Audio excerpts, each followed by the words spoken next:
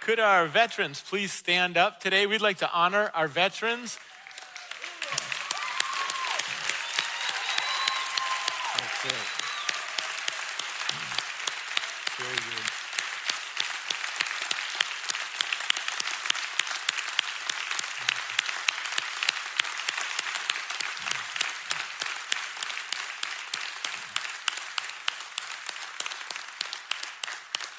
We appreciate you so much. Thank you for serving our country, for sacrificing. Your selflessness inspires us. We're grateful for God's protection of our country, and we know that you've given a lot to play a big part in that, and we're grateful for your role.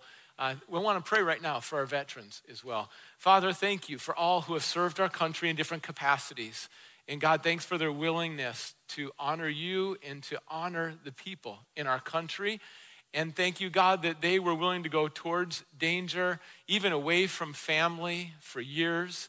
God, we pray if any are struggling, if any of them have illnesses or just battling certain memories, God, we pray that you would restore, that you would strengthen, that you would encourage today. God, that you would comfort the whole family. We thank you, God, that their labor is not in vain. And we thank you for the nation that we have today and your blessings. Again, God, protect them. And Father, we pray that your presence would be so evident in their lives today that they would receive a gratitude we have as well. We pray in Jesus' name, amen. Amen. We're so thankful for you, so thankful. And as you look around today, you probably notice our stage looks a little different. This is because we had an Invest in Tomorrow project, and everyone contributed that wanted to contribute, and that enabled us to take away the carpet after 20 years of, all that baptism water overflowing and all the other things that happened over the years. It was time for a change. And this is going to benefit the acoustics. It's going to benefit with the plugins. It benefits on a lot of levels. And this week, the stage is under construction, but the stage knows this is a church where you can show up under construction. Amen? Amen. Anyone else show up under construction today? Yeah, that's it. Stage is bald today. That's not easy. I remember my first weekend being bald. That's not an easy thing. So don't stare too long at the stage today.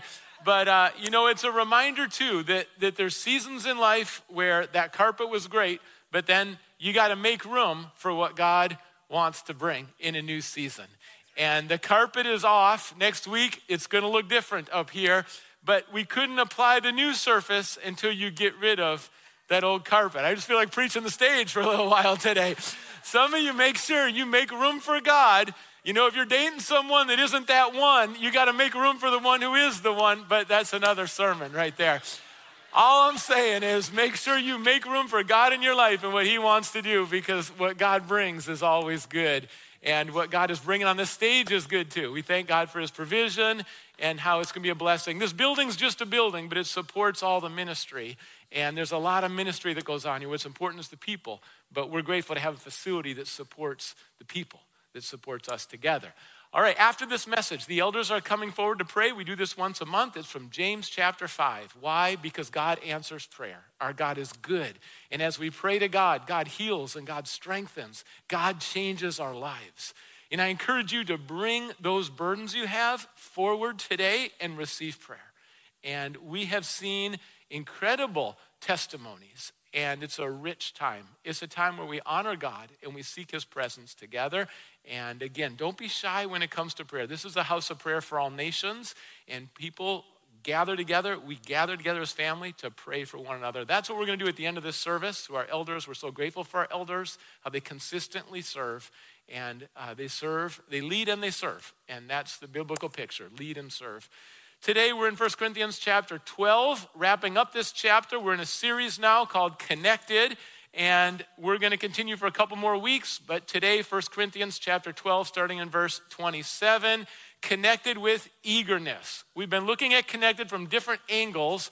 Today's angle is eagerness, earnestness. With this connection, let's pray together. Father, thank you for your goodness to us.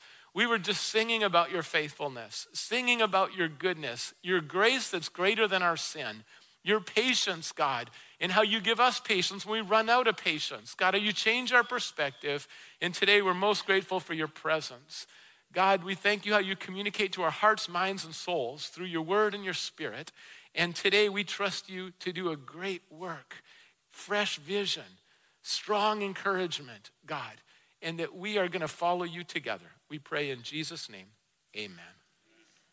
Jesus is the head of the church. Let's say that together. Jesus is the head of the church.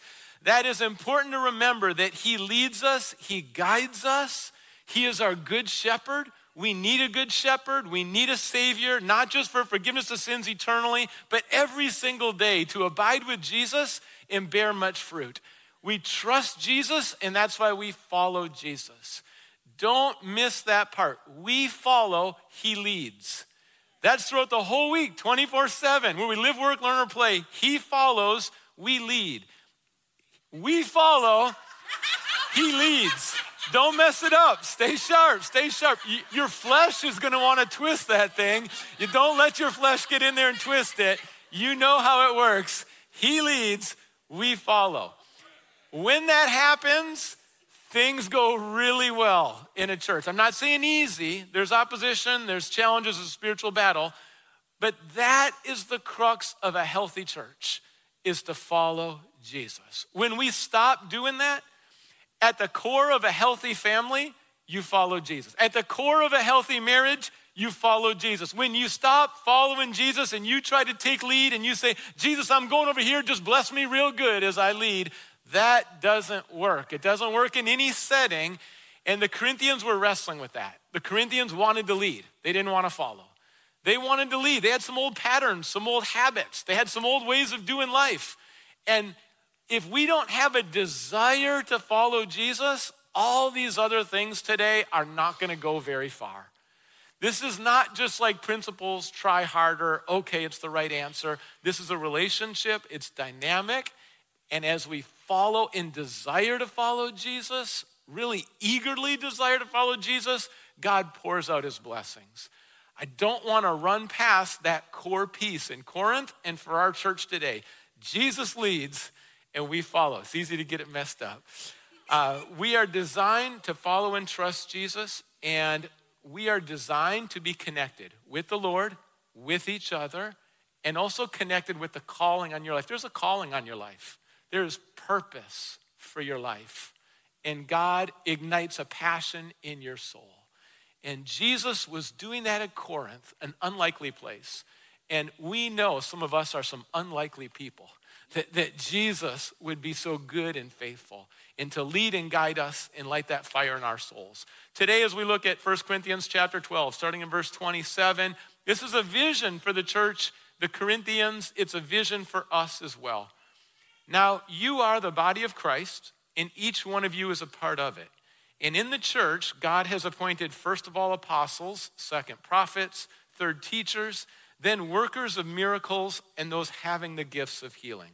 Those able to help others, those with the gift of administration, and those speaking in different kinds of tongues. Are all apostles? Are all prophets? Are all teachers? Do all work miracles? Do all have gifts of healing? Do all speak in tongues? Do all interpret? And the answer implied to every one of those questions is no. Here's the verse, last verse. But eagerly desire the greater gifts. Earnestly and eagerly desire. God lays out a vision here for local churches and the significance of local churches. It was true in Corinth, it's true for us. We're going to highlight three parts of the vision. And the first is that God's plan in the Bible and today is to build up local churches. God's plan, as you read scripture, and also today, is to build up local churches. Think about how God has progressed in this plan. First, Jesus, he's fully God and fully human, on this earth, died for our sins, risen from the grave, and after that, ascended into heaven. He's at the right hand of the Father now. He promised when he ascends, the Holy Spirit will come, Pentecost. And God did a new work. The church was birthed. Now, instead of going to a temple, our bodies are a temple of the Holy Spirit. God's Holy Spirit dwells in you. And from that, gathering together God established local churches.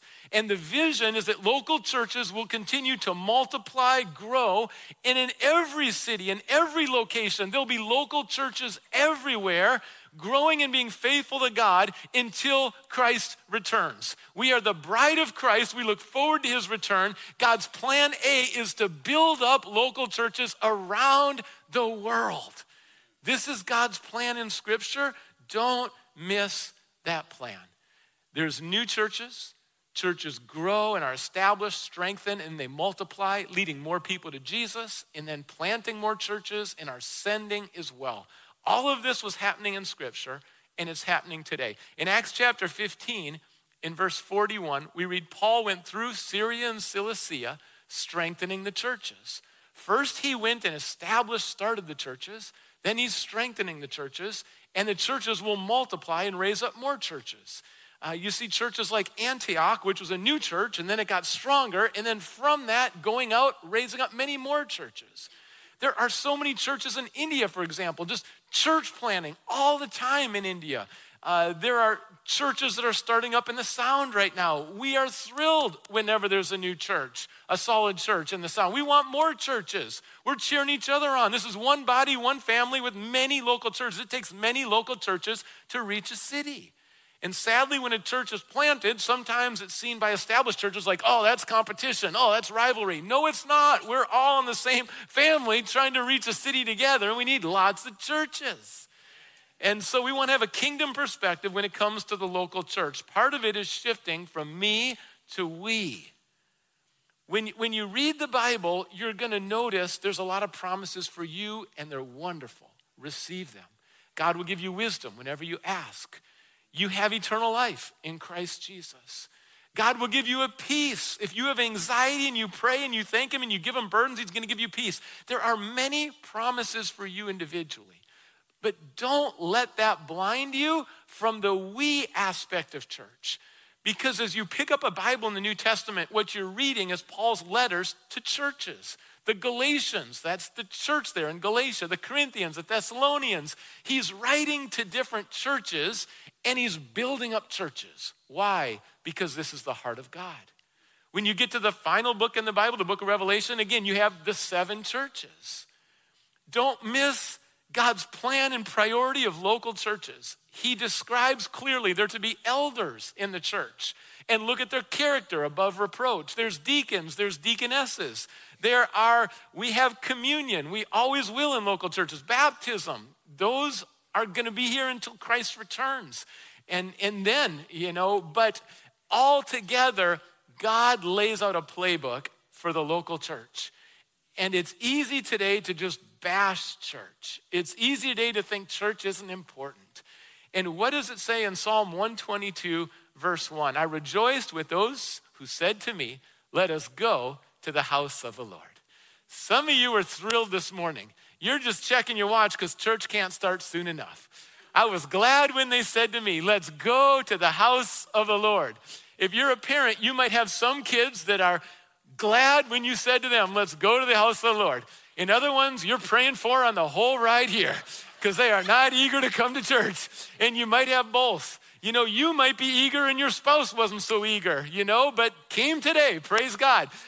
We all have different levels of eagerness when it comes to gathering together and worshiping together and seeing each other and living out the one another's together.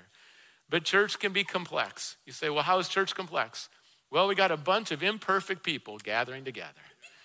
And if you have 2 imperfect people, that's hard enough, right? I mean, marriage, we all need God's help. And then you add a couple more in a family. It's like, how do we stay together as a family and close to God and close to each other? And then when you think of church family, now you're getting into hundreds or thousands. It's like, Jesus, please help us, right? So churches get complex. We all bring our flaws. We're all growing. We're lifelong learners.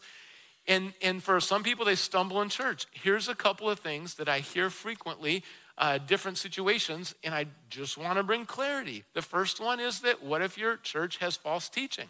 What if they don't open a Bible? What if they're just giving opinions? What if it's against the Bible? If there's false teaching, leave the church. Get out of that church. Don't stay in that church. You don't have to pray about that for a couple years. You heard it? They said, Jesus, he's not the way, the truth, and the life. Well, I'm not staying. And so that's one situation. Another situation, tragic, but we see this in the headlines all the time. What happens if in some churches kids are abused? Right? It's about as terrible as it gets. Kids are abused in a church. What do? Do you just do a cover-up? No. Contact the police, right? Some people need to go to prison is what needs to happen. And so that happens in some local churches. What about when there's conflict? There's always going to be conflict in a church. There's always going to be some conflict.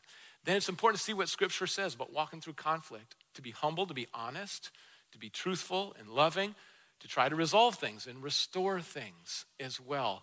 Now, restoration, do everything you can, dependent on you, to live in mutual peace. Live in peace with one another. Sometimes that'll include some boundaries. Sometimes there'll be relocation. The restoration will happen and two different people will go to two different churches. That's sometimes necessary. But again, in conflict, walk humbly in truth and in love. And then what about immorality? When someone's living a lifestyle that's destructive and even inviting other people into it, that's where there's church discipline. And that's where the elders step in. What about where there's immaturity? Well, then we need accountability. We need it in life groups. We need it with each other in our conversations. Redirect the gossiper, right? If there's immaturity, then accountability. We want to grow. We want to honor Jesus together. What about if you have a lot of preferences? And you have preferences. Some people like the worship and the message to have a little more spice. Some don't like as much spice, right? Meals are served up differently spiritually. Some people like, comfortable chairs. Some people really want pews. I've heard this over the years, not so much at Grace, but let me just tell you, that's been a hot topic in one church I serve. Some people like a certain children's ministry, or they like a certain location, or we've got lots of preferences, right? Find a church that fits for you. We are so blessed in America. I'll tell you, even today, if you're like, Grace just isn't my place, there are 20 churches within 20 minutes you could pick that love Jesus. I mean, what a blessing. Don't get too caught up over every single personal preference. Like, eventually you're going to pick a church that's not going to check all your boxes. So what are you going to do? You get in a church, and this is what you do. You make it better. That's what you do. You find a church, you go deep, you serve, you get connected, and you make it better.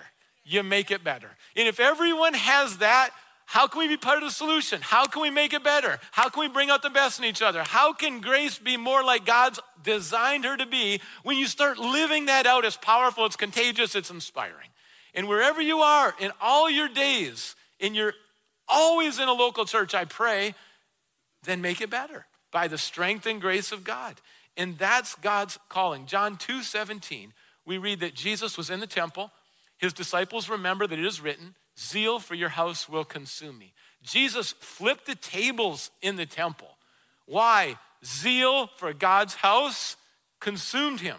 And what was happening? People were getting ripped off. There were lies. There was dishonesty. Then in the middle of that, it was blocking people's access to come in.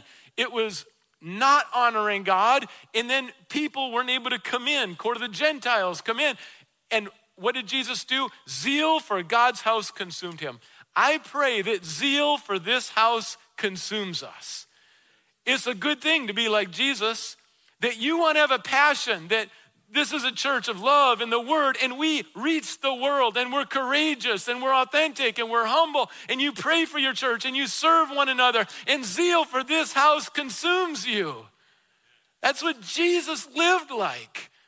And so don't take a local church just kind of like, it's no big deal, whatever. This is a place to honor and glorify and know God.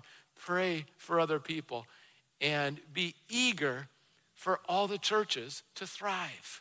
Be eager for the churches across Auburn and the Sound and around the world to thrive. There was a difference in college between something that's essential and something that's an elective. When it came to classes, it was important to know, is this essential or is this an elective? What you didn't want to have happen is that you think something is an elective and it's actually essential. And when you finish your 4 years of school, you are excited to get your degree, and they let you know, actually, you missed an essential class. You're like, I thought that was elective. No, actually, that was essential. The local church is not elective. You talk to Christians today, it's like, well, I just go whenever I want to. I mean, averages like once a month. It's not that important. It's not that relevant. It's not that necessary. I do my own thing. I'm kind of above that. The local church, when you read the Bible, when you're following Jesus, then and today, it's not elective. It's essential in our walk with God. And that's a conviction from Scripture. You say, well, of course, you're a pastor. What do you think we're going to hear? If God didn't call me into ministry, if God just said, stay in soccer your whole life, and I played it and coached it, that's kind of where I thought it was going. If that was the case and they said, be a guest speaker, I would say the local church is essential in every community for every follower of Jesus. And so find one. It's a prayerful decision. And then go deep and be a blessing. Here's the second part. The enemy of our souls wants to distract, divide, and discourage us from being connected with a church family. Let's think about the Corinthians in the context of Corinth. First of all, there was a lot of money. There was a lot of affluence. There was a lot of prosperity, a lot of materialism in Corinth. Do you see any of that in America? And the challenge in a place that's prosperous and has more money and blessings in a material sense is that it's easy to have pride, to take things for granted, to feel entitled. And then those blessings that are given can become idols and even stumbling blocks. You say, how does that work? That God blesses us and then those very blessings become an idol. I mean, God creates these smartphones and then they become an idol. God creates these comfortable beds and then they become an idol. Like how? It's because we're fallen. We can take blessings and they become idols. And for the Corinthians, the love of money, that ran pretty strong. Here's another one. For the Corinthians, they were very influential. There were 2 harbors. It was the capital of Achaia. They had a lot of influence. Seattle has a lot of influence in our nation. Have you noticed how many things run through Seattle and the different businesses and then how that affects the nation? This is an influential place. America is very influential in the world. And what do we promote as a nation? We kind of have a mixture. In one sense, we promote the gospel of Jesus. We promote Bibles. We send out more missionaries than any other country.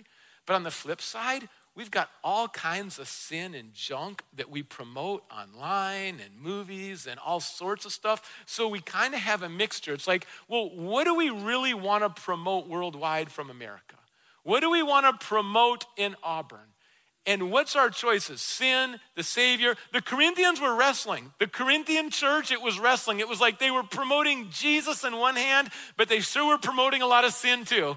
And it was a real mixture, and they had to decide, what are you going to promote? We can relate. In the church in Corinth, it was unique because there were so many Jews and so many Gentiles. Sometimes there'd be a lot of Jews, not many Gentiles, a lot of Gentiles, not many Jews. But in Corinth, there was a lot of Jews and a lot of Gentiles.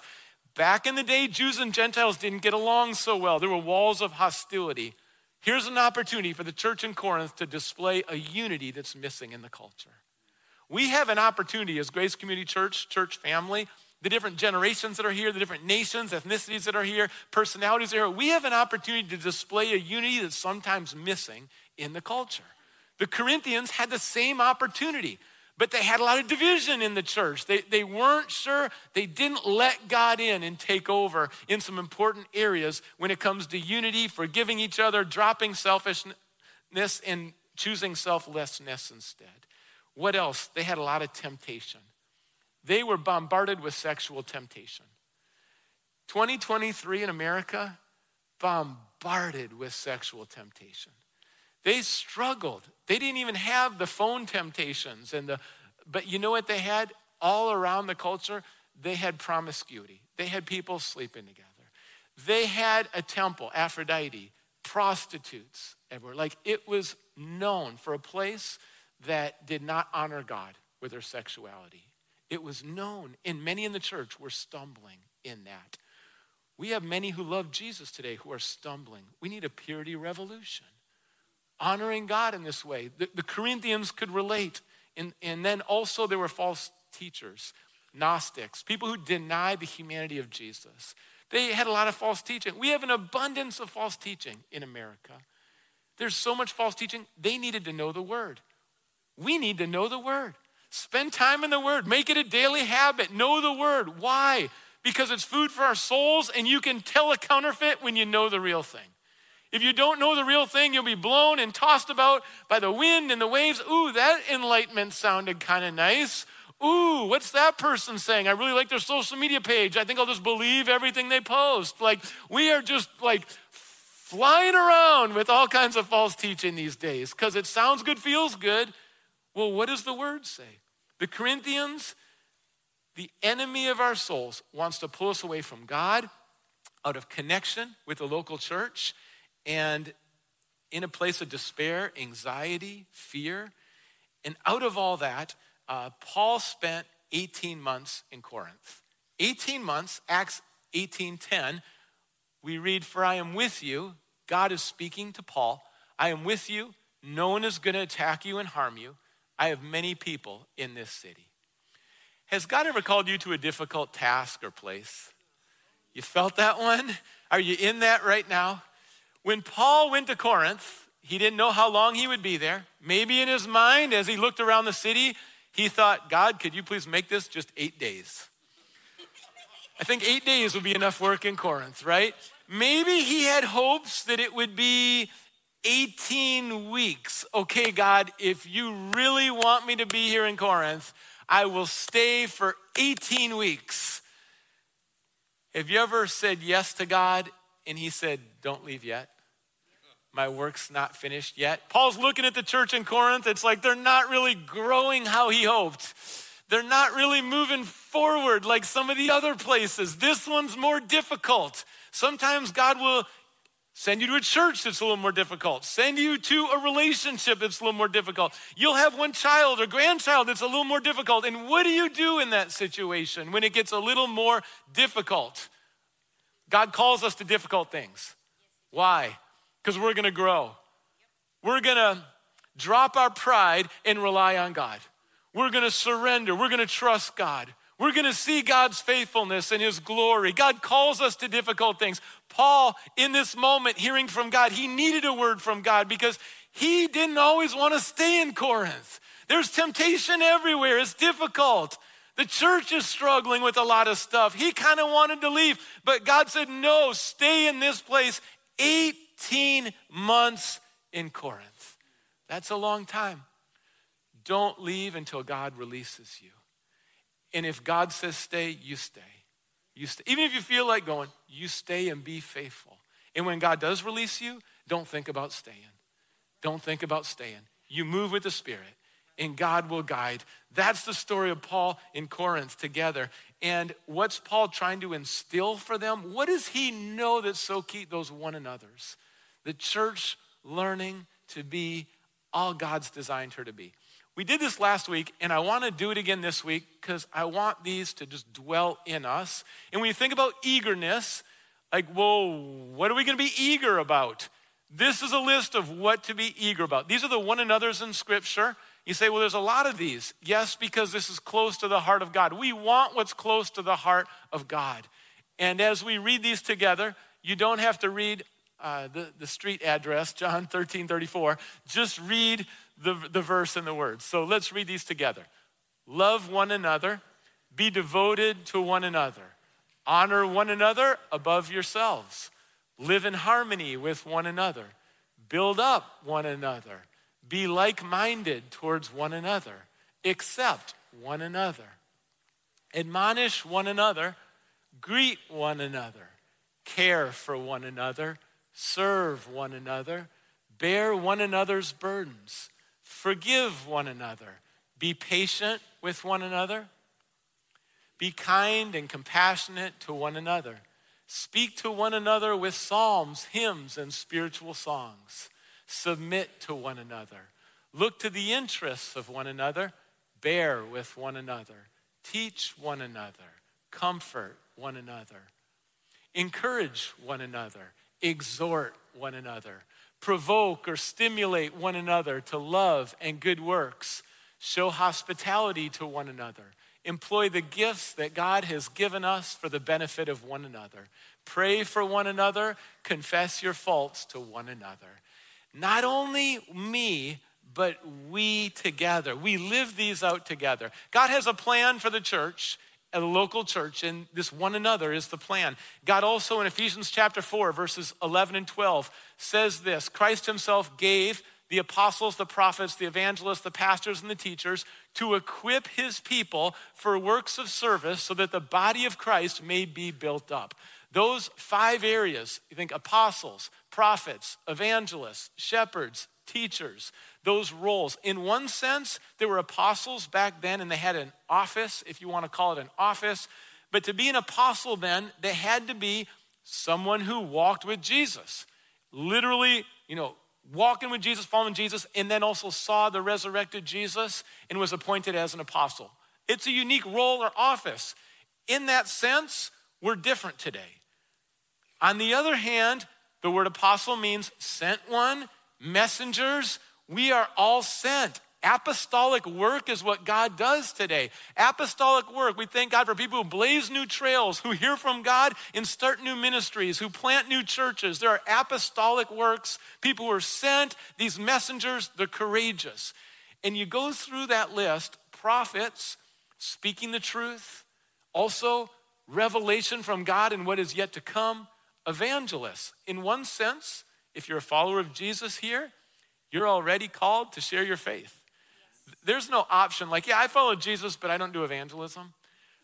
That option doesn't exist, folks. So in one sense, we all lead people to the Lord, but on the flip side, there are evangelists who are called and have a different role in the body of Christ. Well, shepherds, I think of all our life group leaders. This church, our church family, there's about 50 life groups, and those life group leaders, we thank God for life group leaders who are shepherding, coming alongside. Teachers are happening all over this whole campus, not only Sunday mornings, but throughout the week. The kids downstairs right now, they're being taught. What does that mean? People are passing along the faith. They're teaching scriptures. They're connecting dots. They're filling the blanks. Downstairs right now, there's light bulbs going on in kids' minds. Like, that's how much God loves me? That's how God views me? God will never leave me or forsake me? And there's teaching happening. If you're a parent, you're a teacher. You're with your kids all the time. You're always teaching them about life. You might be playing a sport with them, but you're teaching them about life. You might be doing homework, but you're teaching them about life. There might be a trial comes, but you're just teaching them about life. Whatever you're walking through, you're teaching them. You're passing on your faith. When you get up, when you sleep, when you walk around the house, you're teaching all the time.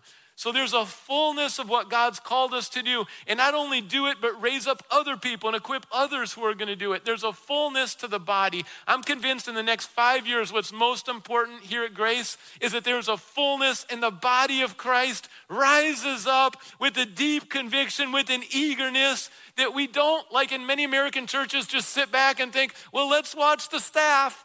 Oh, I'm glad there's a couple of leaders who are going to take care of that. That is not the vision that God lays out for local churches. It's the whole body all week where we live, work, learn, or play and receive your purpose, receive your calling from the Lord. I'm not making this up. It's drenched in Scripture. Receive it fully. Let God comfort you, reassure you, guide you, empower you, do exciting things during the week. And we come alive together in that calling. Well, what about the gifts? Are they all equally beneficial? They're not. In Corinth, they were fascinated with speaking in tongues. It just seems so spectacular. Sometimes in the body of Christ, I want the spectacular gifts. Well, are they really as beneficial as some of the other gifts? And what Paul was highlighting is that there are gifts that build up the whole church. When you're serving and helping and the difference that it makes, when you're making disciples, when you're praying for the church, there are gifts that build up the whole church. Someone's praying in tongues, they might have a great prayer time, but how did that build up the whole church? Paul's saying, eagerly desire to build up the church, and God gives you the gifts. He says it 3 times in this chapter. It's God who distributes the gifts. And step into those one another's and build up the whole church. We have a culture at Grace of participation. If you're newer, maybe you're picking up on that today. Sometimes we need a break. We need to heal. There's different seasons. But overall, we really believe, coming from God's heart and God's word, that the most fulfilled soul is going to be one that is active in participating. And that's in relationships, that's in serving, and seeing God change lives. It's so much more rich than just watching everyone else kind of being active and then just coming and keeping a seat warm and then watching everybody else. That happens, but that's not the culture. Our culture here is that you're invited. God's already empowered you. And that's why we put out, like today, tables. We have teams. There's impact that God's bringing, and there's a wide range of ministry. There's probably 100 choices. You probably notice more and more kids are coming to Grace. You might love to help with kids, and you're just wondering, well, are there other roles besides teaching? Can I hold babies? Yes. Could I set up the class? Yes. You might be seeing some of the media stuff and thinking, what about cameras? I know technology. Great. That would be awesome. We have a lot of roles, and also there's opportunities that we just try to set up. How many people enjoyed the missions conference and the 3 weekends here recently? If you were here, it was inspiring what God's doing around the world. You know, out of that, we set up 3 short-term trips because just so much momentum and interest right now in the nations. So we set up 3 short-term trips. There's a window this next, month or 2 where this is what happens. If you want to explore those trips or go on a trip, there's going to be 3 trips. If you don't want to go to the world, then there won't be any trips. Like, our role is to just set things up for success, and then together we're walking through these, and they're prayerful decisions. But all that information is in the lobby today, a culture of participation, and we have people in there, because sometimes online you're like, well, I hit the serve button, I texted your church phone number, but no one picked up a phone and talked to me. Well, today there's people who answer your specific questions as well.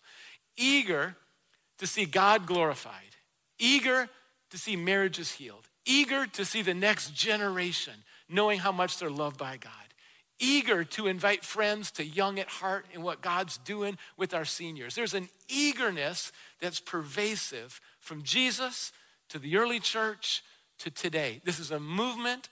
It's not just a few principles, not a few rituals. This is a kingdom that advances powerfully, wonderfully. It's personal, global, and eternal. Don't miss it when you read scripture. Just don't take the cultural lens and miss what God's saying in the word about the local church. The people of God come alive. We come alive when we eagerly desire what God wants. When you say yes to what God wants, when your heart breaks for what breaks God's heart, that's when you come alive. And what does it look like to come alive? It looks like a shift from interested to committed. That sounds simple, from interested to committed. The Corinthians were interested. Paul's in town. It's going to be interesting. What's Paul saying? We're interested. We're kind of interested in the word. We're kind of interested in Jesus.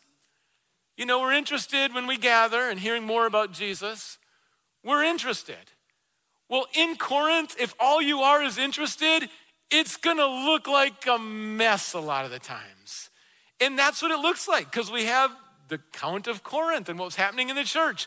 Interest in alone isn't going to be countercultural. You have to move from interested to committed. It can't be, well, I'm kind of interested a little bit in maybe getting to know some people. I'm interested a little bit in serving. I'm interested a little bit in living for Jesus in the sound. Interested a little bit isn't going to go too far in the sound. The shift from interested, committed, that's when God moves. Harvard did some research, and eventually Harvard always catches up with the Bible. It took them a while, but they did some research on human flourishing, and this is what they found. Those who are active in their faith are flourishing more than those who aren't. Well, what does that mean, this flourishing? It means those who are active in their faith report more happiness and joy, more purpose, more forgiveness, and there's more generosity. For those who are not as active or active in their faith, there's more depression, there's more substance abuse, and there's more destructive behaviors. Well, what does it look like to be active in the faith? Praying. That's in the Bible right there. Meditating. That's also so good. Meditate on scripture. Meditation in the Bible is not to empty your mind. That's not biblical meditation. meditation in the Bible, it's to fill your lives with the presence of God. This is a relationship, not just an exercise. In the fullness of his presence and his word, that's the meditation that brings life. Well, what else did they say? Participation, not spectatorship, but participation. And what else? Weekend services. When you live that way, again, Harvard catches up to the Bible, your soul starts to flourish. And that's what Paul wants for the Corinthians. An eager church is not a feeling. Oh, I feel eager. I feel excited. I felt excited after that song I really liked, but then the next song I didn't like as much and I didn't feel as eager. That's not eagerness, folks. That's not what we're talking about here. Eagerness comes out of deep conviction, deep commitment, deep gratitude for who Jesus is. It's centered on Jesus and all he gives to us. It's centered on abiding with him, and it's a deep conviction. Paul says as he comes to these different churches, and there's some difficult situations, I come even in weakness. Sometimes I come in fear and trembling, but I come in reliance of God. I focus on the gospel. I focus on Jesus. I rely on the Holy Spirit, and I come with deep conviction. Deep conviction will hold you there when the storms come. In your marriage, you need some deep conviction. In your parenting, you need some deep conviction. In following Jesus, you need some deep conviction. To be active in your church, you need some deep conviction. It's not an eagerness and a feeling that comes and goes. It's so much deeper than that. What is the deep conviction that God is bringing to you about serving and using your gifts, about living in 2023, about the vision for your life, about getting close with other people and getting real fellowship? What is God's deep conviction that he's bringing to you, and will you receive it today? God's conviction comes from his word and his spirit. And about 3.5 years ago, to be honest, sometimes God has to kind of do one of those. Amen? In a loving way. You know, it's like we're kind of stubborn, and then God has to. When the pandemic hit, did we not all get a chance for a reset? Did we not all pause? Did we not take a little inventory on our lives? And what God, for me personally, it was share the gospel with as many people as possible. As you look around what's happening in America right now, continue obviously to be a pastor, and then with that, that evangelism role, share the gospel with everyone. And I got the sense, like, don't go sideways, don't look back, don't question it. There's opposition, keep going, but just share the gospel with as many people for the times we're living in. And it was a conviction I can't shake. Like, it's strong. And so it's been an adventure. But like this week, there was a reach out from ABC to come on a show. This was Wednesday afternoon, and they said, can you be in New York City Thursday morning? And it's a show called Tamron Hall, and I thought, well, that's not a place where they usually talk about God, and there's an opportunity. But I prayed about it. Some decisions are nice when you have like a few hours or a few days to pray. Amen? Amen? And then some you got to make in about 2 minutes, right? So as best I could, I prayed, sensed I need to go, and then went. Gave up my championship men's league soccer game for that thing. It's small. It's small. I'm just having some fun with that. But there's a cost to the gospel, folks. There's a cost to the gospel. You just go and leave those games behind. But it meant a red eye. It meant 2 flights. And I was just looking out the window of the plane and following God. Sometimes it feels like faith. And sometimes it also at the same time feels like, what did I just do? Like, how did I get on this plane? Like, what's coming? And just to kind of roll into this ABC New York City on like 2 flights, no sleep, and just feeling like, Lord, please help me, because I don't know how this is going to go. And it's a faith walk. But I'll tell you what had meaning for me is in the ride, this man picked me up, and I'm going to call him Gabe. And Gabe is from Uzbekistan, and Gabe is Jewish. And we had this rich conversation about what's happening in the Middle East right now. And after a little while, it was another one of those convictions and nudges. I just said, Gabe, do you think Jesus is the Messiah? Because Gabe's Jewish, he's active in his temple. And I said, of course, Jesus is Jewish. And I said, do you think he's the Messiah? And Gabe did one of these. I don't know. You can't do that too long in New York City when you're driving, but he just did one of those for as long as you could do it. And I said, well, Gabe, in that Bible you read in Psalm 22, it lays out the specifics of Jesus dying on the cross. In Isaiah chapter 53, it talks about the suffering servant, and that describes Jesus perfectly. He is the Messiah. He died for our sins, and he's risen. And Gabe went back to this, and he said, there's Moses, there's Jesus. And I said, well, they have some similarities. I mean, they're known for their leadership. God brought miracles. There was a deliverance with Moses from slavery. I said, but here's where it's different. Jesus, he's risen from the grave. He's not in the tomb. And Jesus is the Messiah. Jesus claimed to be the Messiah. Moses didn't. That's a huge difference. And whenever someone claims to be the Messiah, now they're either a liar, lunatic, or they are the Lord. And I said, we're kind of like the jury with all the evidence. It might feel like you don't know, you got to make a faith decision. But I said, it takes a lot more faith to reject Jesus, because when you look at the evidence, it all points to Jesus. And so actually, this isn't a blind faith, but put your faith in Jesus. I'd like to tell you, Gabe turned to the side of the road and said, Pastor, pray for me to receive Jesus right now. That's not how the story laid out. But when we said goodbye, I just looked at him one more time and I just said, Moses isn't the Messiah. Jesus is, Gabe. Jesus is. And you just stay faithful to what God is calling you, deep conviction, and trust God with the results. If some of you are looking at an opportunity to share your faith, you just call up an Uber driver and start asking a few questions. They can't go anywhere. You just drive around Seattle, have some spiritual conversation, share Jesus, tell them to drop you back off at home. No problem. Give a good tip. Give a good tip too. What are you eager to do? What are you eager to do? Serve, see lives changed, meet some needs, see healing. An eager church is a healthy church. Don't settle for less than eager.